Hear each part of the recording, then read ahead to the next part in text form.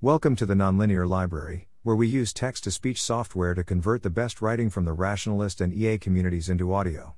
This is Against Cash Benchmarking for Global Development RCTs, published by Rory Fenton on March 21, 2022 on the Effective Altruism Forum. Should you fund an expensive program to help people or just send them cash? Using a randomised controlled trial, RCT, to directly compare international development programs to cash transfers was the cool new thing a few years back, with Vox calling it a radical idea that could be a sea change in the way that we think about funding development. I spent 2 years on an RCT of a program that wanted to be radical and sea-changey, so naturally we considered using a cash comparison arm. We didn't use one.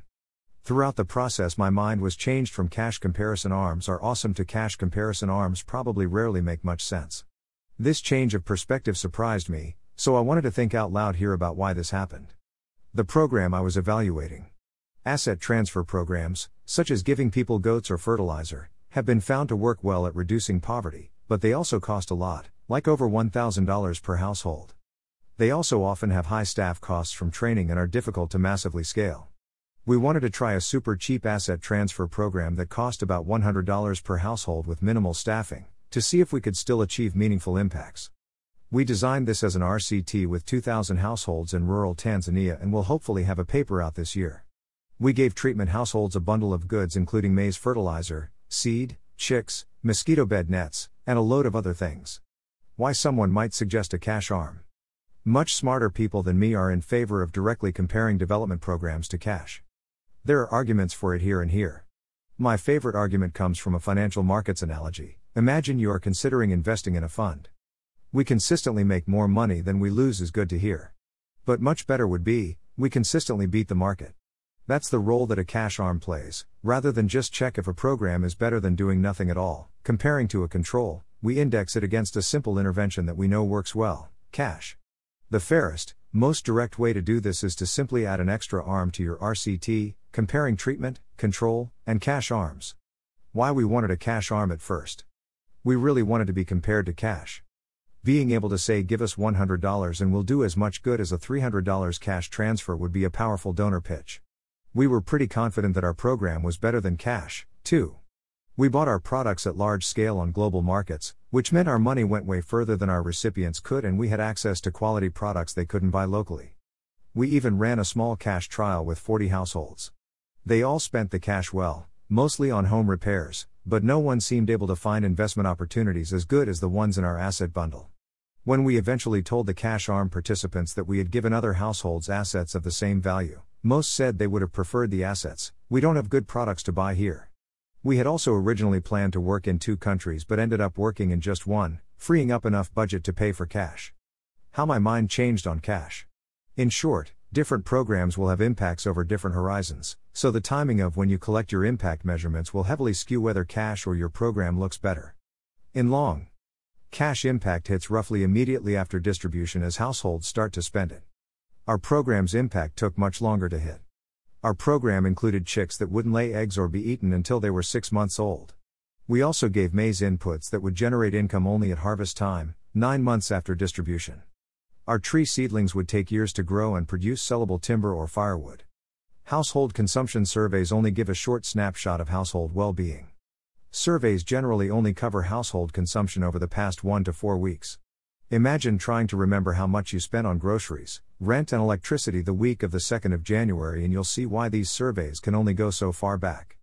Survey timing would then end up as the key driver of which program looked better. If we timed our survey to be 3 months after distribution, we would likely see pretty good cash impact and almost no program impact.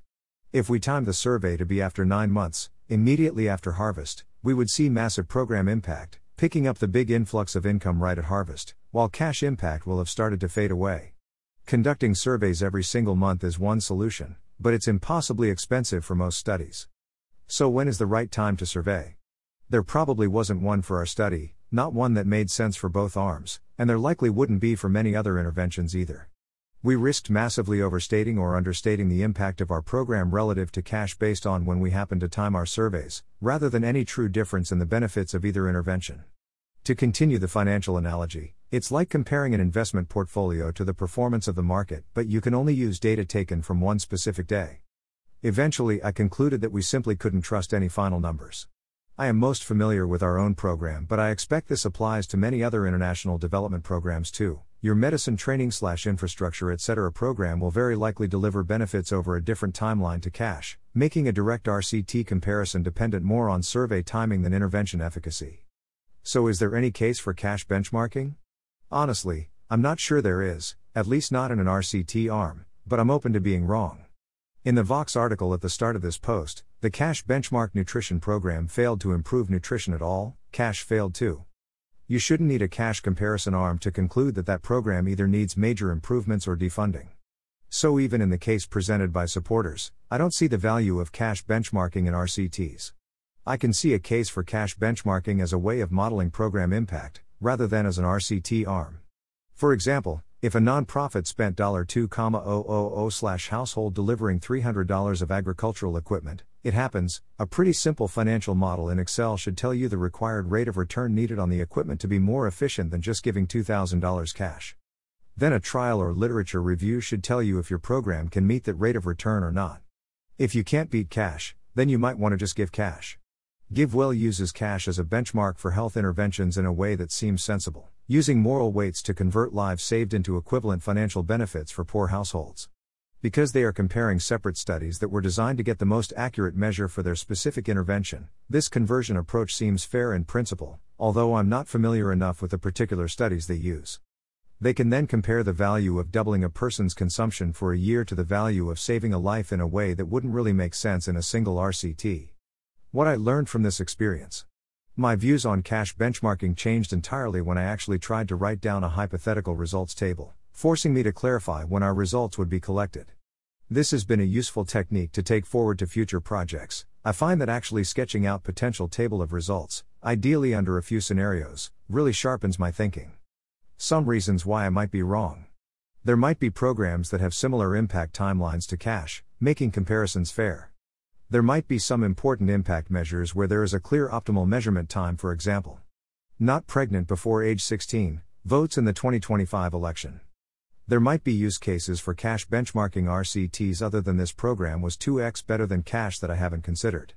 Cash benchmarking might make sense over very long timelines, for example 5 to 10 plus years, at which point the differences in initial impact timing might be washed out. And maybe many more. This is my first forum post. I'm very open to feedback on what I've missed. Thanks for listening. To help us out with the Nonlinear Library or to learn more, please visit nonlinear.org.